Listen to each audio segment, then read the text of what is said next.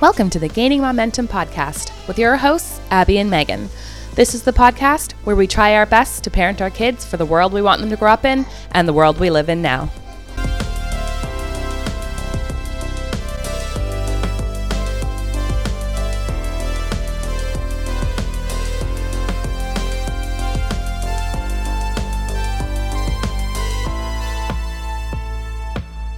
Welcome everyone to this special episode of Gaining Momentum. Megan here, and I'm with my trusty co-host, Abby. How's it going? It's going good. I'm so happy to be back on the mic with you, even if it's just for a quick intro. I know. It's given us a little taste to get us through to season 2.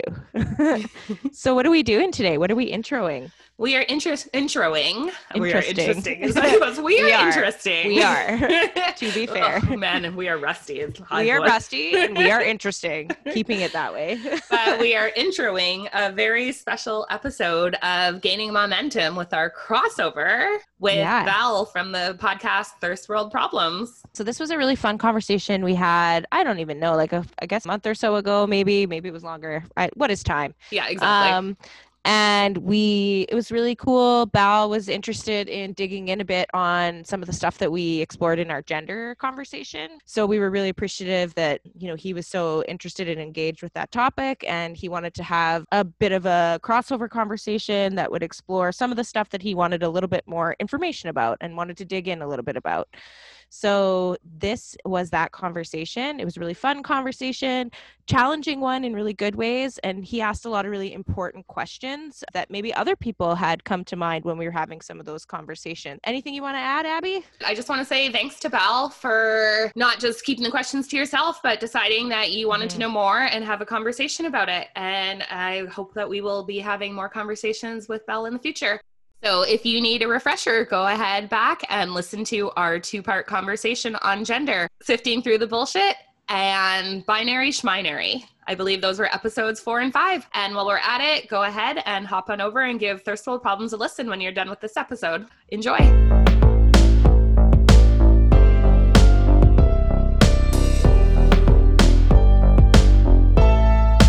Hey, what's up? Hey, everyone. Thanks for having us, Belle.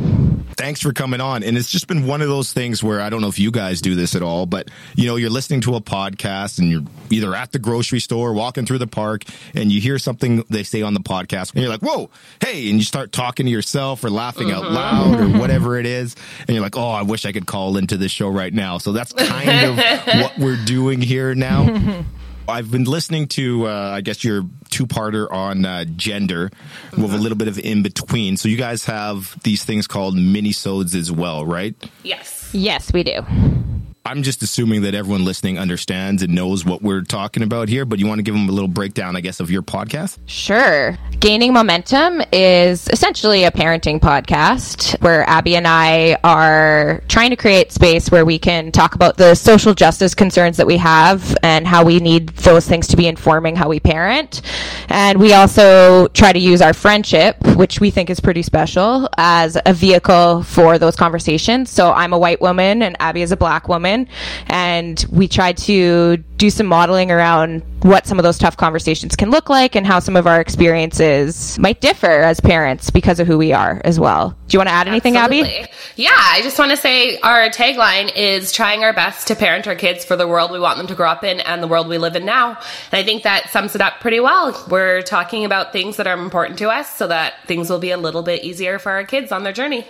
Yeah, we want it to be like a shame-free space too, where we can have conversations with people, with each other and the people in our community about things that sometimes make people uncomfortable to talk about. And we want it to be kind of a safe way to do that. Awesome. And I want to thank you guys for letting me come on and hopping on these mics here with me and just having this conversation about gender, because that was the one that really stood out to me. Like, I know you guys have been tackling some heavy conversations. I know you guys did another 2-parter on race. Mm-hmm. At the time, I was like, oh man, I really want to call in and talk to these guys about some of these issues. That never did. But then when the gender one came on, I said, okay, now we've got to. I need a little bit more information.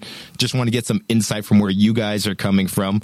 And no lie, as we go through this, I know you guys put a big importance on educating yourself and trying to be better, especially with pronouns and using the correct language. So I'm going to try to do that, but please correct me when I screw it up, because that will definitely happen throughout this conversation. And correct us also. We make mistakes too. Absolutely. Well, if I catch any of your mistakes, I will definitely point them out, but I'm not making any promises in that regard. The first place I want to start is with, well, let's just start right here. Backing it up a bit, where you said the different things that you felt that being male would give you access to. Did you feel that you were able to access those things too? Well, and then I think this is where like my sense of injustice kicks in. Okay. Because I think I was, but I think I was able to notice how my access looked different, or like the value that was placed on my access. And I'm not even talking by like my parents or anything. I'm talking like the world at large. Like, I think I was acutely aware that like people didn't care as much about my sports. I assume you remember saying that, Megan, on the pod, and you can totally relate to that. Yes, I definitely remember. And yeah, it still stands.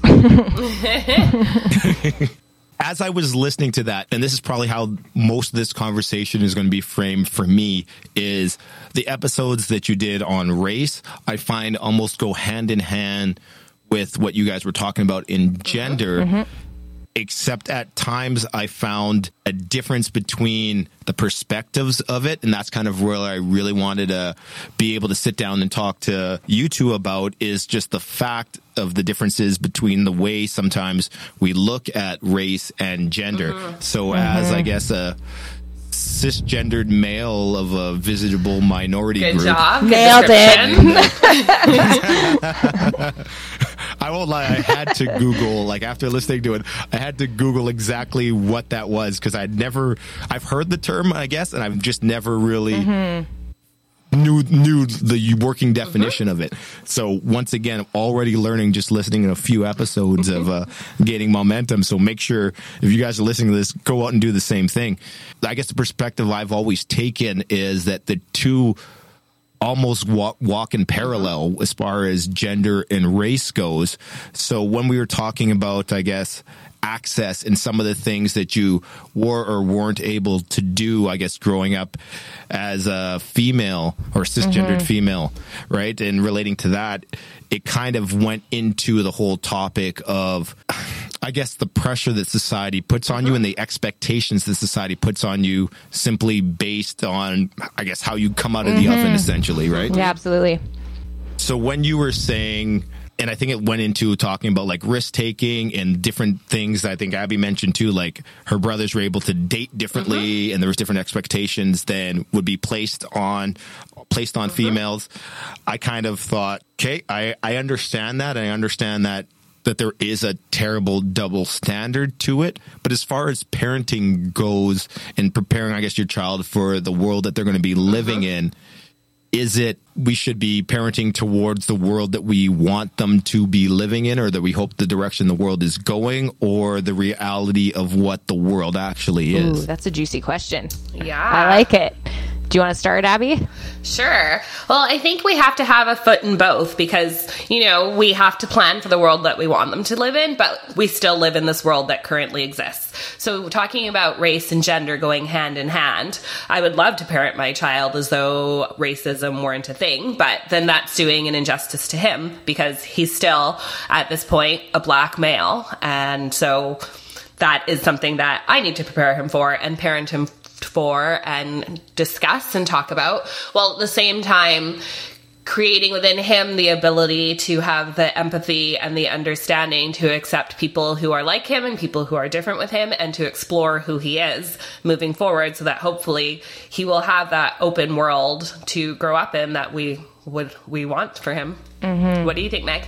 Oh, we often like share the same brain. And so my immediate thought when you asked that question, Belle, was both sides of that same coin.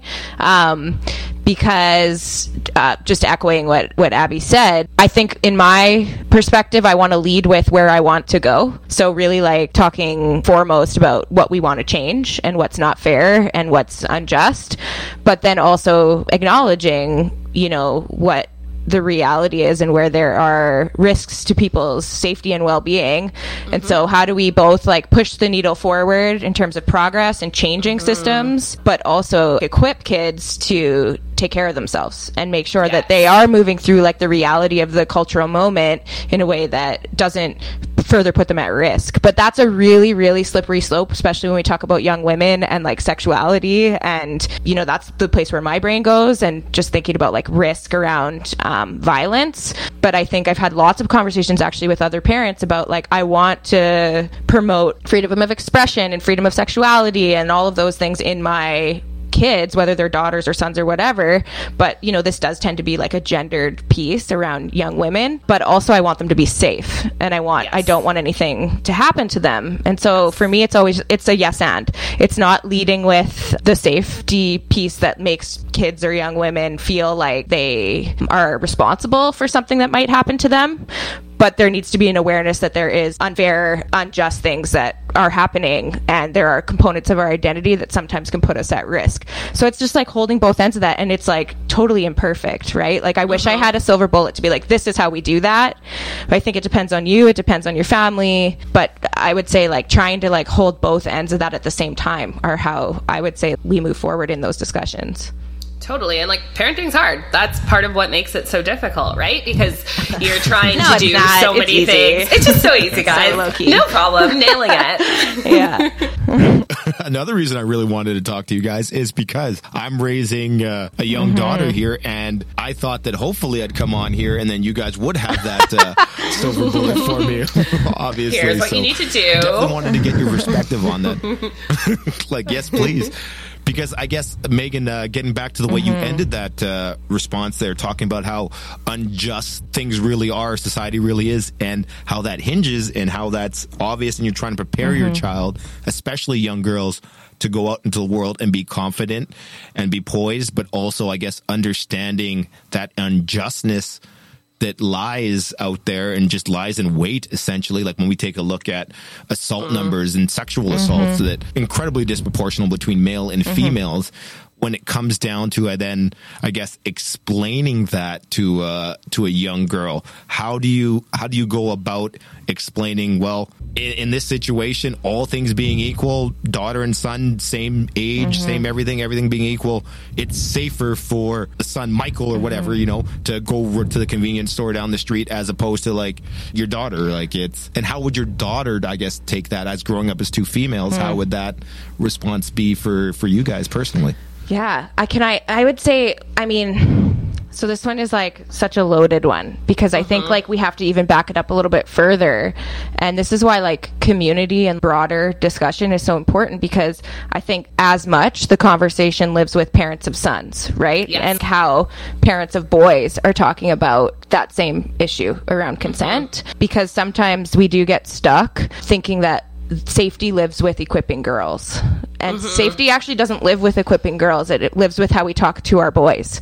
And I say boys because both boys and girls can be perpetrators, but just statistically there's an overrepresentation of cis men in terms of that kind of violence. And I also want to note boys can definitely be victimized as well. Absolutely. But I think like my knee-jerk reaction is always yes, and as important if not more important is how are we having those conversations live with our young men, and sort of like reframing that conversation around consent with them. What do you think, Abby? I would agree with that, absolutely.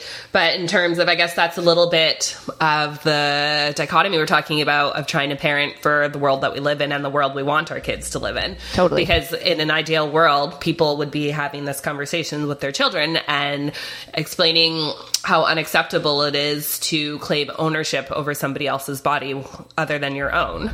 Yeah. So those conversations are important, of course, to have with all of our children, but to have with boys. And then on the flip side, we have to have those conversations with girls, just sort of about the accepted norms in our society for the expectations that are placed on them and for the behaviors that are expected of them, and what that sometimes looks like when you don't fit that mold. So we want our girls to be able to explore gender, to be able to explore sexuality, to be able to just explore every facet of their being without being penalized for it.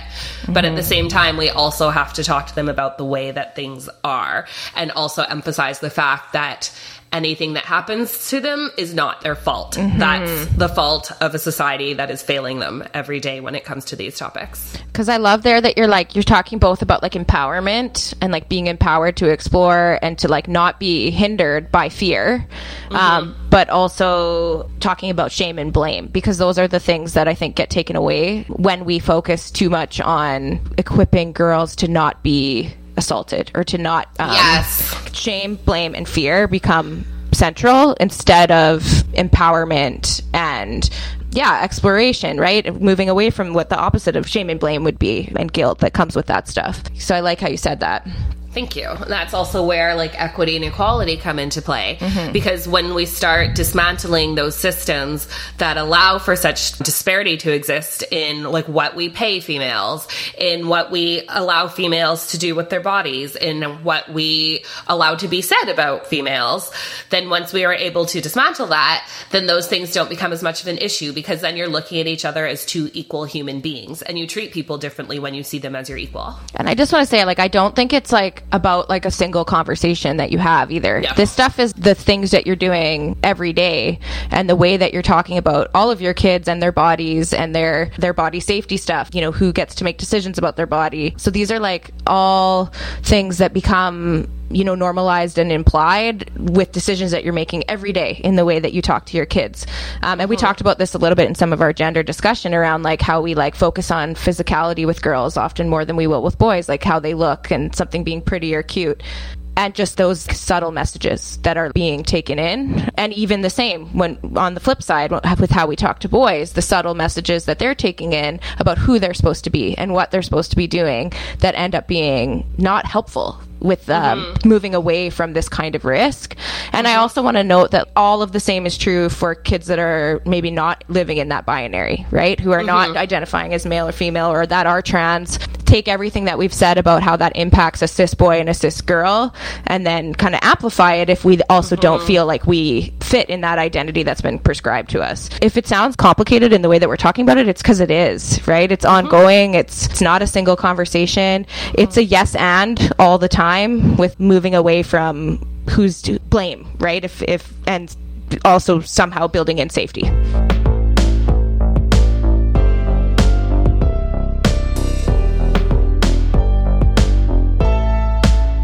Well said.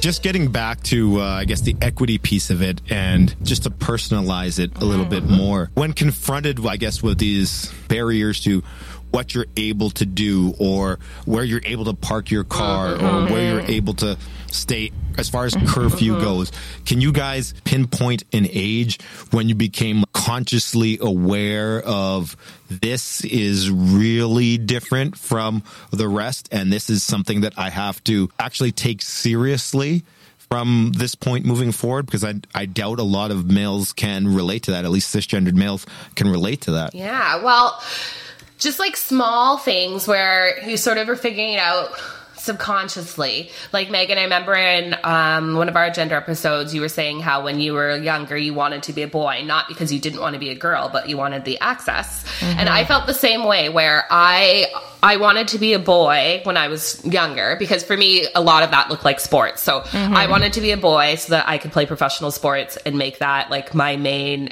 like make that my source of income and just be what I did with my life. So like just sort of, but like if you had asked me then, I probably would have been like 5-6 years old, and I wouldn't have been able to tell you anything about, you know, pay equity and stereotyping. And those, I wouldn't have had the language. You probably would have. I mean, I did peak pretty early.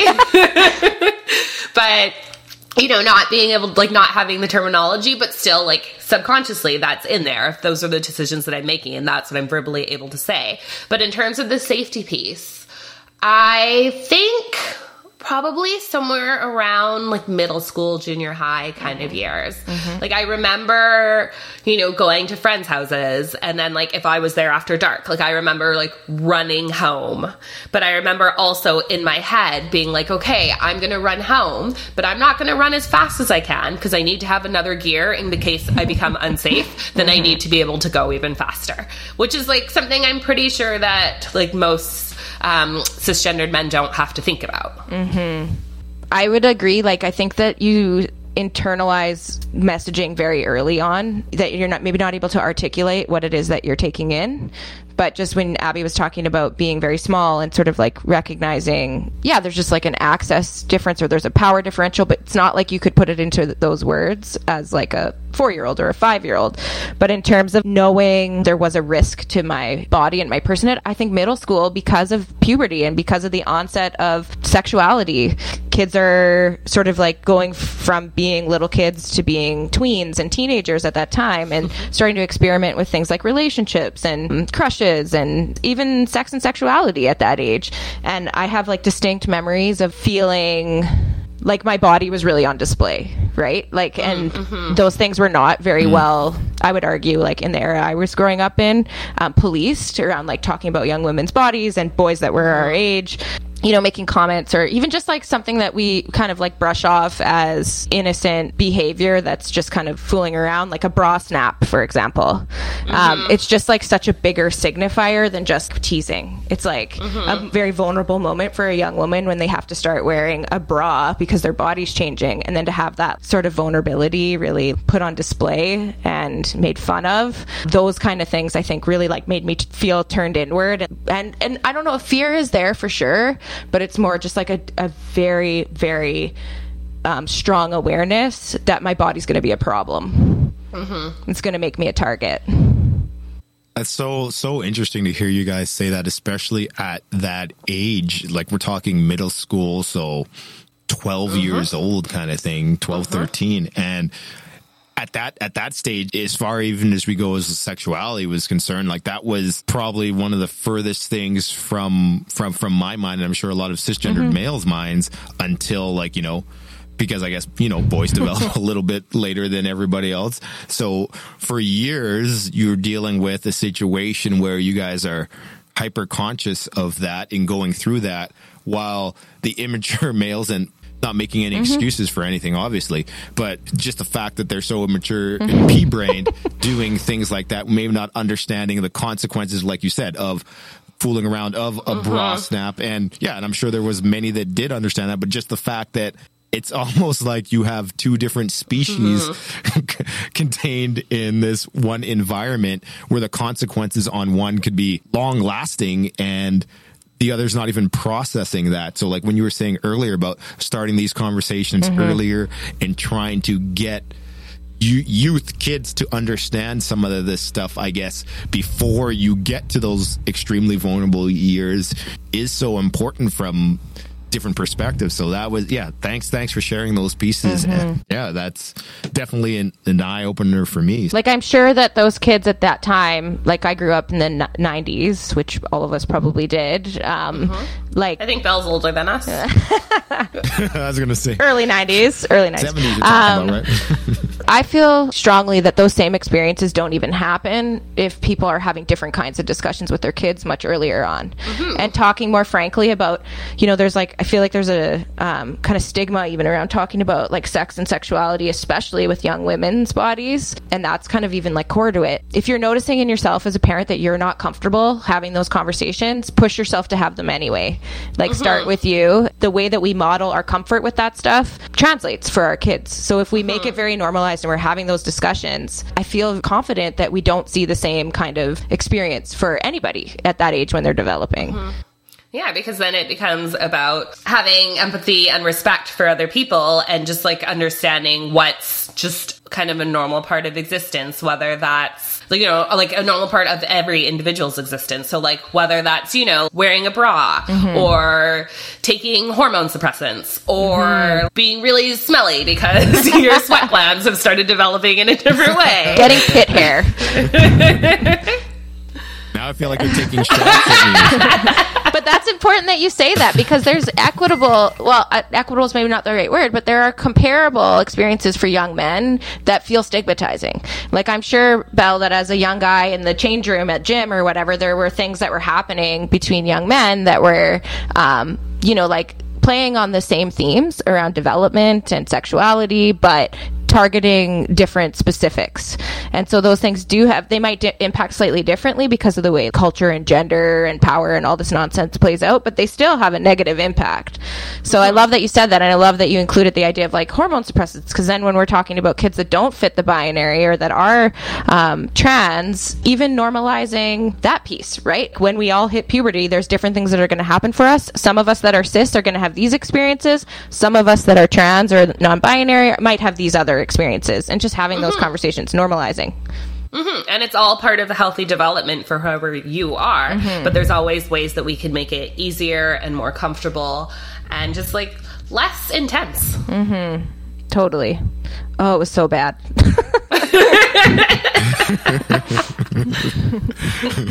Do you need a minute, Meg? Do you need a minute? Oh, I'm getting hot. I got to flashback. I guess one of the whatever, I'm just going to say it. Like, I guess a bit of the pushback that comes from is, I guess, information overload, especially at, I guess, like certain ages as well, I guess, as levels of intelligence. So I guess, for example, like I said, this episode or these episodes got in my head and I was just thinking about them constantly. Then I bumped into a friend from high school at a ice cream place, and she was there with her two kids, two boys, and the big time ice cream place here in Winnipeg. So people know what ice cream place I'm talking about, okay? So we're there and they've got like a million flavors and a million varieties of these different things. So they were coming in for milkshakes. And so the kids are asking, because I guess they were the age where they couldn't read, they're like, oh, what flavors are there? And she's like, oh, well, there's chocolate, strawberry, and vanilla. And I guess that's what really made me look around at first to recognize it, because I'm like, I'm looking at the board and there's almost 100 flavors on there. I'm like, what do you mean there's only...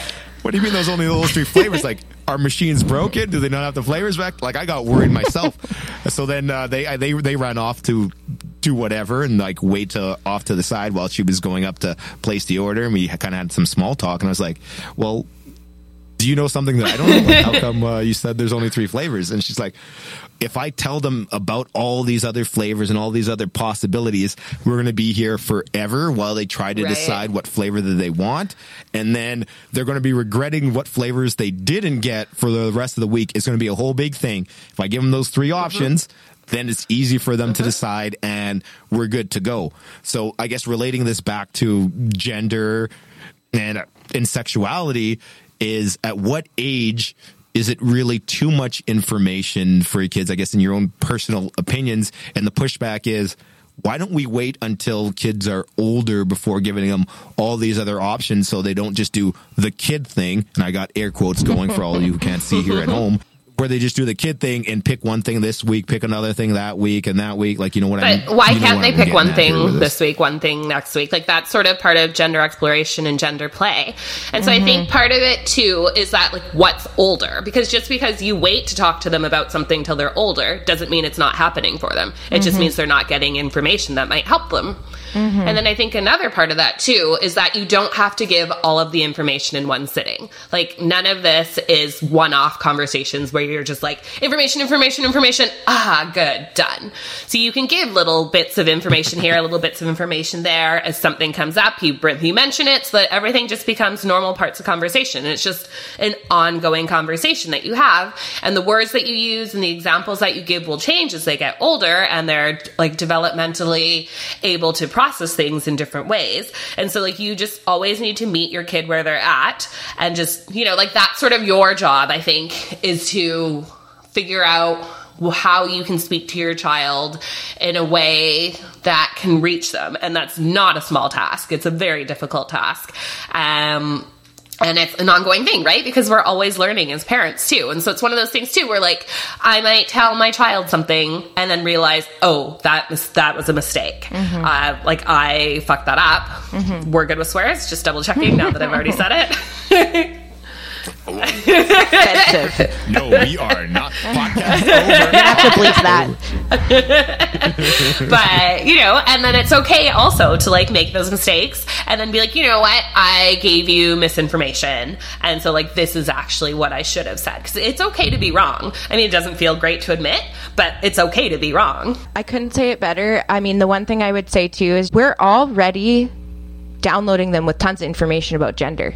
Kids are being gendered before they're born, right? With gender reveal parties and the things we buy. And so I guess it's what I would challenge people on is how is that information that they're being loaded up with that is significant, less for them to internalize than providing a larger scope of options, I guess is kind of where I live with it. So they're already internalizing tons of information about gender, even when, and sexuality and, you know, like who people are in partnerships with, all that stuff. They're already taking all that information in by the things we're saying and doing. If we're choosing to have those conversations maybe specifically limited in a particular way. And the reality is that when they are only getting that information, and if it doesn't fit for them, that can be really harmful.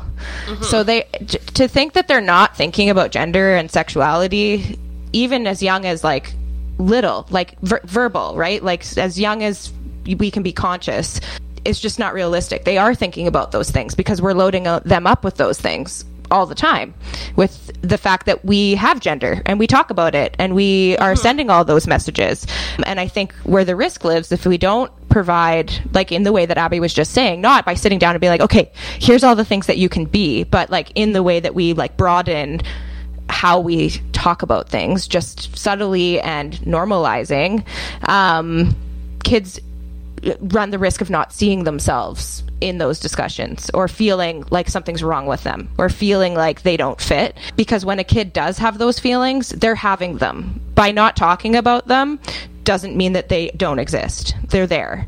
So I guess my take on that is always, it's more important to me that a kid who is going to be at risk of feeling unseen and unsafe ultimately sees themselves in those conversations versus overwhelming a kid who maybe isn't going to live with that same kind of oppression. Does that make sense? Yes, I think it does. And I think we also have to keep in mind, too, like, kids are kind of born as blank slates. So it's not overwhelming them. Like, they don't know how much information is out there. They don't know any of these things. And so we're the ones teaching it to them. So if you're expanding what is available to them in their kind of life education, then, like, they'll just roll with it. Yeah, and I work with kids on this topic, and I do get met with this pushback sometimes from parent communities. I understand if this isn't something that you know a lot about and it's new for you as a parent, I have empathy around that. It's overwhelming. It's a lot. It's also like it can be made to feel like you're doing it wrong and that you're being harmful. And I can understand why also people may even feel defensive about that, like that they're trying to preserve innocence or a sense of, you know, how they understand things. But what I think that they don't realize is that their kids already get it. When I'm working with kids, later elementary school aged kids, it's like not a big deal for them.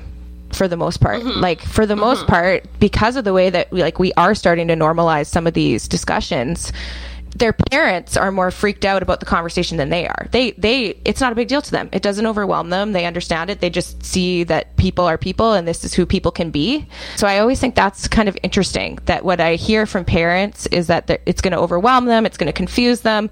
But what I'm actually seeing happen in a classroom is none of that, that they get it, that they're here for it.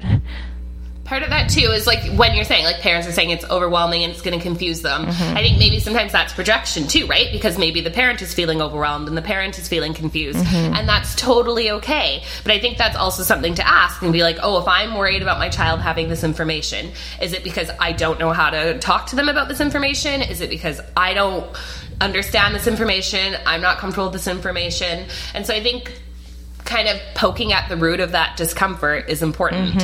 Oh, go ahead. I was going to say, we all have blind spots and we all have areas that we're not comfortable with. We all have strengths. We all have areas that we want to work on. And that's okay, because that's just part of being human. And so I think just looking at that before deciding for your child whether or not it's something that you think they can handle, ask yourself, is this something that I think I can handle? This is why we share a brain, because really I was just butting in to finish your sentence. But and when you were saying checking with yourself, I think like it's also really cool to model that you don't know things. Even with kids that are maybe slightly older, it's okay to be like, I didn't grow up with this understanding of gender. This is new for me. But I think what is like the most essential part of it is that it's safe and okay. So if a kid is exploring something and you don't get it, it doesn't resonate for you, it's not something that you feel like you know a lot about, that's okay. It's okay to also be like, I don't know very much about this, but it seems like you're happier when X. So I'm going to try to learn and you can teach me. That's also okay. When we do that, do we run the risk of false positives? Where we're saying, okay, it's okay, Michael, if you want to change your name to Michelle, that's good. And the kid does that. And then a month later, 2 months later, 6 months later, it's like, oh yeah, no, that was a huge mistake. So I want to be Michael again. Is there a danger in doing that? But what would the danger be? Like, cool, now you're Michael again. Like, because, you know, like I was going to say the exact same thing. Like, I think, I don't know why we're so scared. Like, there's so many things, like, people change their minds. We explore, we change our minds, and that's how we figure out what we want our thing to be. It's by trying this, trying that, exploring here, exploring there. Maybe I'm wearing a dress today. Maybe I'm wearing pants tomorrow. Maybe I'm wearing, like, I don't know, a skirt the next day. Like, or skirt still a thing? Yeah, good skirt reference. Love it. I have shares in skirts, yeah. So, you know, I'm just trying to get that stock up there. Windy days. Yeah. But yeah, I don't see the harm in changing your mind, because I think a lot of people would automatically go to, well, if you let this child make this decision and then they transition and then they were mistaken, but not everything is about necessarily jumping right into transitioning, right? Like, that's not a decision that anybody makes lightly. Yeah. Our fear about that and the risk that we think lives with that is sort of layered. First of all, I think we have fear that our child's going to be subjected to cruelty because they are making a choice for themselves that maybe makes them a target. That's a real concern. But I think they have a similar amount of risk often in not being able to explore that to their own self-worth, to their own identity. We know that trans kids are at a profoundly statistically higher rate for self-harm and for suicide. Yeah. So for me, when we talk about risk, I'm thinking about, well, which risk is more realistic? And ultimately what the data tells us is the risk of that child who maybe is gender non-binary or transgender being harmed because of not being able to explore in a safe way who they are is, for me, probably what the highest risk is in terms of what if they change their mind. And then I would agree with Abby. It's like, well, then they change their mind and that's not who they are. And we're also continuing to understand gender in like a very binary way. So maybe they're not Michael or Michelle, but there's something totally different than that as well. And in order to figure that out, because we have such a dominant binary around gender that tells us it's A or B, maybe a kid needs to do that exploring and doing that back and forth. And then culturally, how are we policing the risk for those kids? So are we intervening? Are we making sure that we're creating safe space for kids to be gender creative and to figure out who they are? Because we know that if they do that, they are going to be safer at the end of the day. Yes, because death by suicide is something that you can't change. Yes, exactly. And that's where I live with it. Ultimately, I'm knowing that risk is just so real and so profound and so permanent. For me, it's a risk assessment. That risk is far more concerning than being confused or maybe wanting to go back to Michael or maybe even being targeted in a particular way by peers. Yeah, I love that perspective of the fact that, dealing with the confusion is a lot less permanent than dealing with the pain and the long-lasting things that could happen just because of your lack of openness to an idea. So that's interesting. That's a good way to respond to that, and it'd be interesting to see how listeners or people that that have that perspective, how receptive they are to that idea and to that conversation. So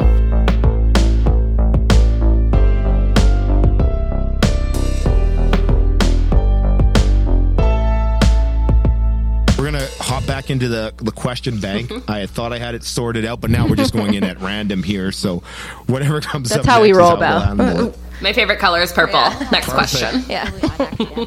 Purple? It's a Syrah that I'm drinking. Closest thing I have is blue, so we'll go with a blue one then. Talked a lot about the insidious stuff that's there for boys, because that's sort of what we're grappling with. Actually, speaking of insidious, I also wanted to say boys will be boys. Ugh. Ugh. Yeah. Boys will be shitty, violent, aggressive, uncontrollable plagues on society. That's my interpretation of that statement. Yes, and I think that's insidious for boys, but it's also insidious for everybody else. Oh, big time. All right, so that's getting to the statement of boys will be boys. And I won't lie, I was surprised when I heard just, I guess, how angry. I heard the anger in the, like, the vitriol in your voices. I wouldn't when call you were it discussing vitriol. that statement. And and I guess I understand, or I can't say that I understand, and that's why I wanted to talk to you guys about it.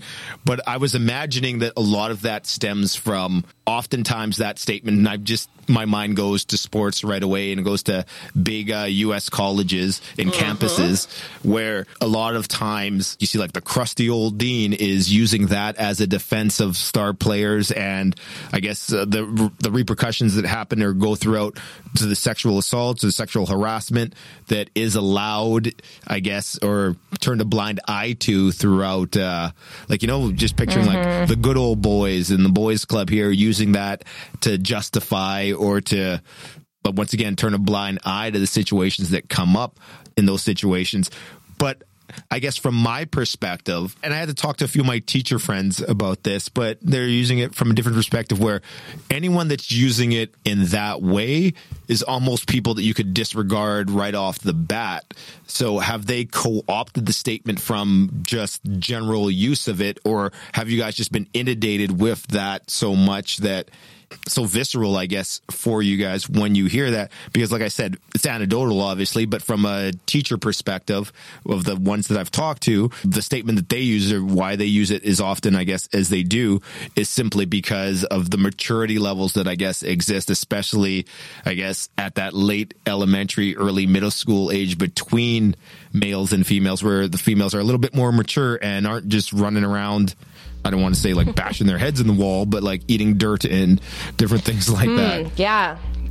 For me, like the reason I find the statement as triggering as I do isn't because of its impact on girls as much as it is for me the impact it has on boys. I think that it lowers the bar for boys. And even when we think about, maturity gap or, different like elementary school behavior, we start message that, we have a low expectation of like what their behavior can look like, because there's something inherent about boys that, that's going to be true. They're going to be bashing their head against the wall. They're going to be less mature. And so I have to wonder, is that behavior rooted in something that's real, or is it rooted in something that we project? So there is like, I don't know. I don't have the answer to that question.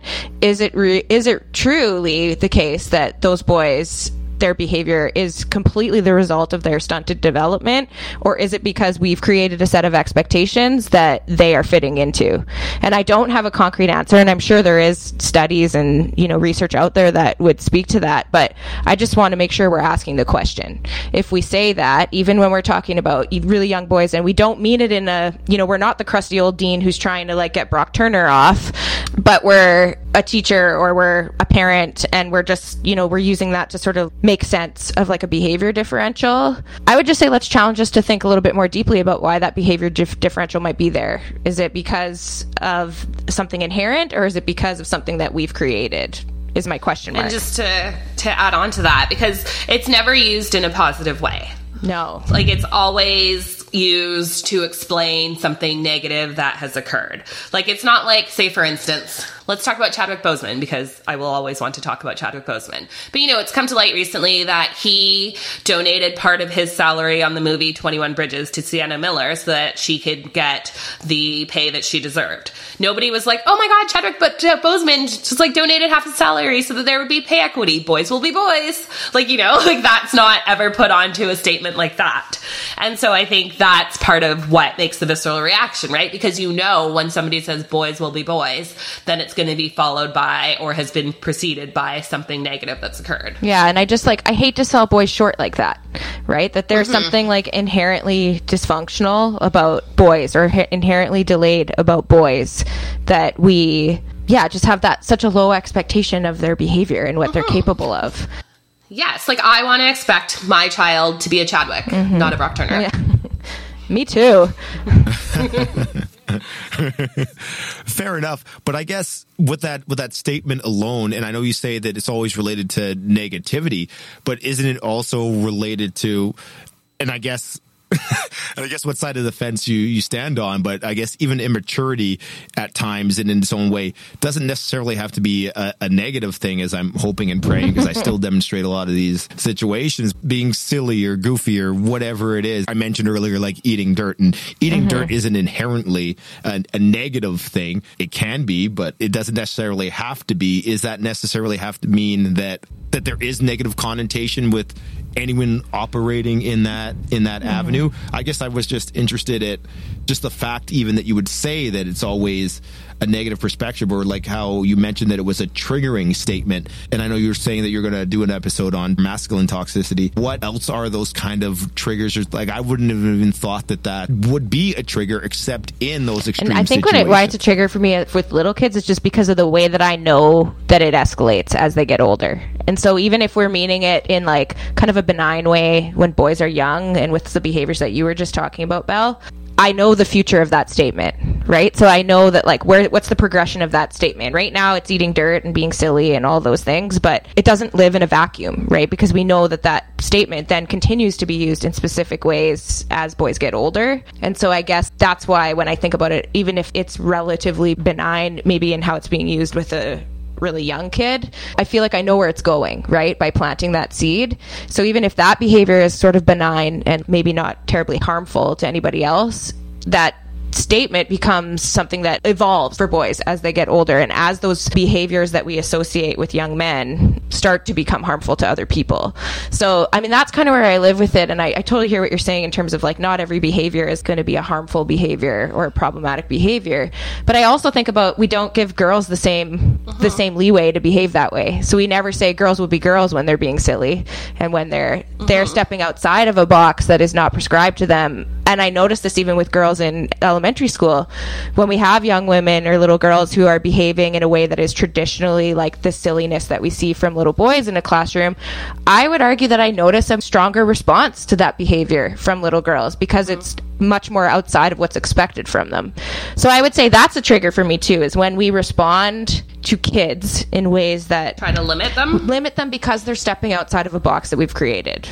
Even when we don't even realize that we're doing that, but we need to recognize when we are doing that because it's harmful. And that, what does that message to then that little girl who's not getting the same girls will be girls because of her behavior? She's wrong and she's bad and she's doing something she's not supposed to be. And like about eating dirt, instead of saying like boys will be boys, kind of be like, yeah, some kids just do that. Yeah. For instance, I'm thinking of myself when I was little. I had a little friend down the street. He was a boy. I don't know whatever happened to him, so maybe he's still a boy. I don't know. But he and I would play together and like collect bugs, and like, you know, like we were really into like playing in the dirt and collecting bugs. We'd go to the snake pits and play with garter snakes and stuff, and like, you know, pick up worms. And then at some point, like, it's not like that suddenly became gross to me, but it was just like I understood that was a boy thing, and so like I shouldn't be doing that at a certain point. That's powerful. Yeah, that is so interesting just to hear both of you say that and verbalize that, even with you, Megan, saying that you see a difference between the way that a young girl operating in one elementary class is treated as opposed to their male counterpart. Especially for me, and it's a bit different, I guess, but like coaching basketball and stuff, and especially coaching with a lot of kids from the inner city, that dichotomy has always been, I guess, closer to what you mentioned there, Abby, where girls and boys of a certain age are still operating in the same vein, and the behaviors aren't really then related so much, or it's not as genderized. It's more, now the stigma becomes, I guess, socioeconomic status, and now that's where the biggest difference comes in. So, and that's why I love podcasting and love having these opportunities to talk to so many different people, is just the different perspectives and the different way people come up also enlightens you to a whole bunch of different areas that I never, like I said, once I heard how triggered you were by that, I was like, I need to find out why or where this stems from, because in my area of life, it hasn't been used in that way. I've seen it in the, obviously, like we talked about, like the extreme cases, but I've never even understood it to that degree, because kid A and kid B, regardless of gender, are doing the same stupid stuff, and they're going to be treated the same way, right? Like, yeah, don't eat dirt right now because, yeah, you have your lunch right over there. Go and eat your lunch. Like, we're back to the dirt eating. I don't know what's with these kids. Take them out to a basketball tournament and they want to eat more dirt than they actually want to eat. You guys the have food that we a provide systemic them. issue there. We've got a lot of dirt, a lot of available dirt. It's grade A stuff. But we so- love the conversation too, because like we have a certain perspective and we've done some learning around certain things, and all of that is also a privilege, right? It's a privilege to have access to information and to have these discussions. And so that is even a big part of, like, in our podcast world, what we are hoping to provide some access to. Nobody's like wrong or bad, or, you know, like shame's not our brand for not knowing or having a different perspective. It's this that is valuable, right? Being able to have a discussion and not come to the table steadfast in an opinion, but curious. Belle, that's totally my read on all of your questions. They're questions from a place of curiosity. And that's how we build bridges, right? Even if at the end it's like, I still don't know if that resonates with me, at least there's a discussion and there's a dialogue. I mean, this is the thing. We see such polarized discussions. I mean, you know, obviously in like our political landscape, there's no curiosity about where someone's at and what they're thinking and why they're thinking that. And if we can invite curiosity to the table, I honestly think we would live in an entirely different world than we live in right now. I love it. I love it. And I've got a bunch more questions that I want to ask you guys with, but I mean, I stole so much of your time already, but I do want to end it on one. And this, once again, comes back to wording, and it comes out to something that just stood out to me, because I guess in a lot of ways I am old school mentality. In a lot of ways, like I mentioned earlier, I want to relate gender and race back to one another. And what I'm talking about is, I think it was part one when you guys were talking about perceived gender roles, the discussion about toughness came up. Someone falls down, you say they're tough, or they take a hit and you say they're tough. And a lot of times that's directed at males, and you guys equated it right away to being able to, I don't want to say hide, but I guess mask your emotions. Abby pointed out, son fell down and got back up, and someone was like, oh, well, you're so tough, you didn't cry or whatnot. And you're like, well, maybe it just didn't hurt, like that, like that kind of thing, right? Like the simple logic of it. But then, or I got the idea anyways, that you guys were very against using like toughness as any kind of motivator. I'm not against it as long as you're using it equitably. Like if you have kids of different genders and it's something that you're placing as a value for everybody. But the reality is that, again, we don't live in a vacuum. And even if we are in our own families, you know, being equitable about how we distribute that as a compliment, the rest of the world isn't. So how do we mitigate the impact of that outside of our own family, right? Like, because I'm sometimes like knee jerk like that, where I'm like, well, I don't do that. Like, I do this in my family, and this is how I think about that. Something that maybe, you know, has an inequity built into it, but it's not how everybody's talking about it. And it's not culturally typically how it's been employed. And I think like why we get concerned about toughness for boys being such a celebrated trait is because of what it says to little boys about what's okay for them and what's not. Just like certain things for little girls send a certain message about what's okay for them and what's not. That's what I was thinking too. I'm totally great with the word tough, and I think it applies sometimes, but I think it's just when it's used as a way to suppress other emotions or as a way to sort of stop somebody from feeling what they're feeling. And those are those like super early learnings that kids take in that are subtle, that, okay, I'm celebrated when I'm this, but I'm maybe not given space when I'm sad or I'm upset or I'm joyful or whatever some of those other like emotions that we don't necessarily traditionally see the same kind of like excitement around with particularly gendered kids. So if a little boy is crying because he got his feelings hurt, you know, like traditionally we don't always hear people say, you're so good at letting me know how you're feeling, right? That's not traditionally something that we celebrate. And so the message that is internalized is like, this is the thing that I get celebrated for, and this is not something that is being celebrated. And those are messages that we take forward. So we want to have like emotionally nuanced kids in every direction, but sometimes we don't realize the impact of like how we talk about certain feelings versus others, I guess.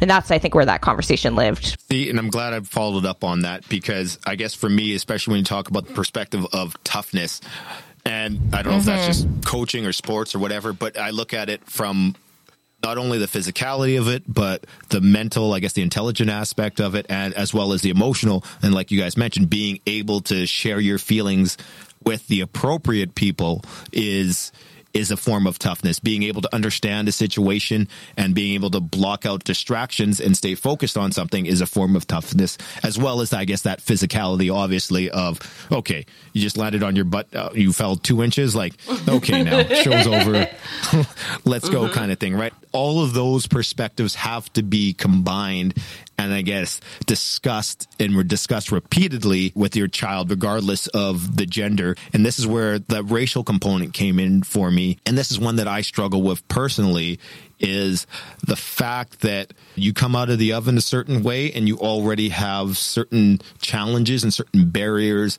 laid against you. And you have to understand that everyone around you isn't necessarily your champion or positive and will take things and use that against you. So it's got to be able to identify, and this where the mental toughness comes in, who is on your side and who you can trust and be around, and express, I guess, that vulnerability emotionally with those people, and understanding that it might not be reciprocal based on certain situations, and still be able to process that. So yes, so toughness is one that I hold near and dear to my heart, and I guess from a different perspective. And that was great to hear exactly what you guys were thinking and where that was coming from. Because yeah, just at first glance, I guess that's the impression that I got, was that I might need to really rethink the way that I was using some of that. Well, thanks for following up on it. We appreciate it. Yeah. And we talk a lot about this idea of intersectionality, which might be a new term for folks, but the way that different parts of our identity create nuance in how we experience the world, or even different ways that we may experience oppression in the world. And so we go on for a whole other hour if we dug into that. But like what you're really speaking to there, Belle, is the experience of intersectionality, right? Like when we see the experience of both race and gender creating complexity in how somebody's moving through the world, and what creates safety in one person's context versus another person's, and what those barriers might look like in one person's context versus another person. And so that's kind of what that's all about. And I mean, we could go on and on for much longer about that piece, but I think it's an important part to consider. How do other identity factors impact how we experience gender also? Thank you guys so much for the opportunity just to be able to talk with you guys and be part of the Gaining Thanks Momentum so much, Belle. community here. We're big fans of Thirst World, so we're happy to be a part of this. And next time we look forward to chatting with Nick and B as well. Let's get everybody in here. We'll have a party already. Thanks for having us, Belle. We'll have a party. Cheers. Hey, thanks again, guys.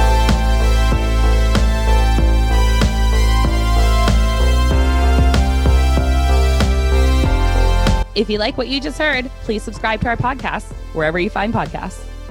Gaining Momentum is written, produced, and edited by Abby and Megan, With music by Evan Dysart.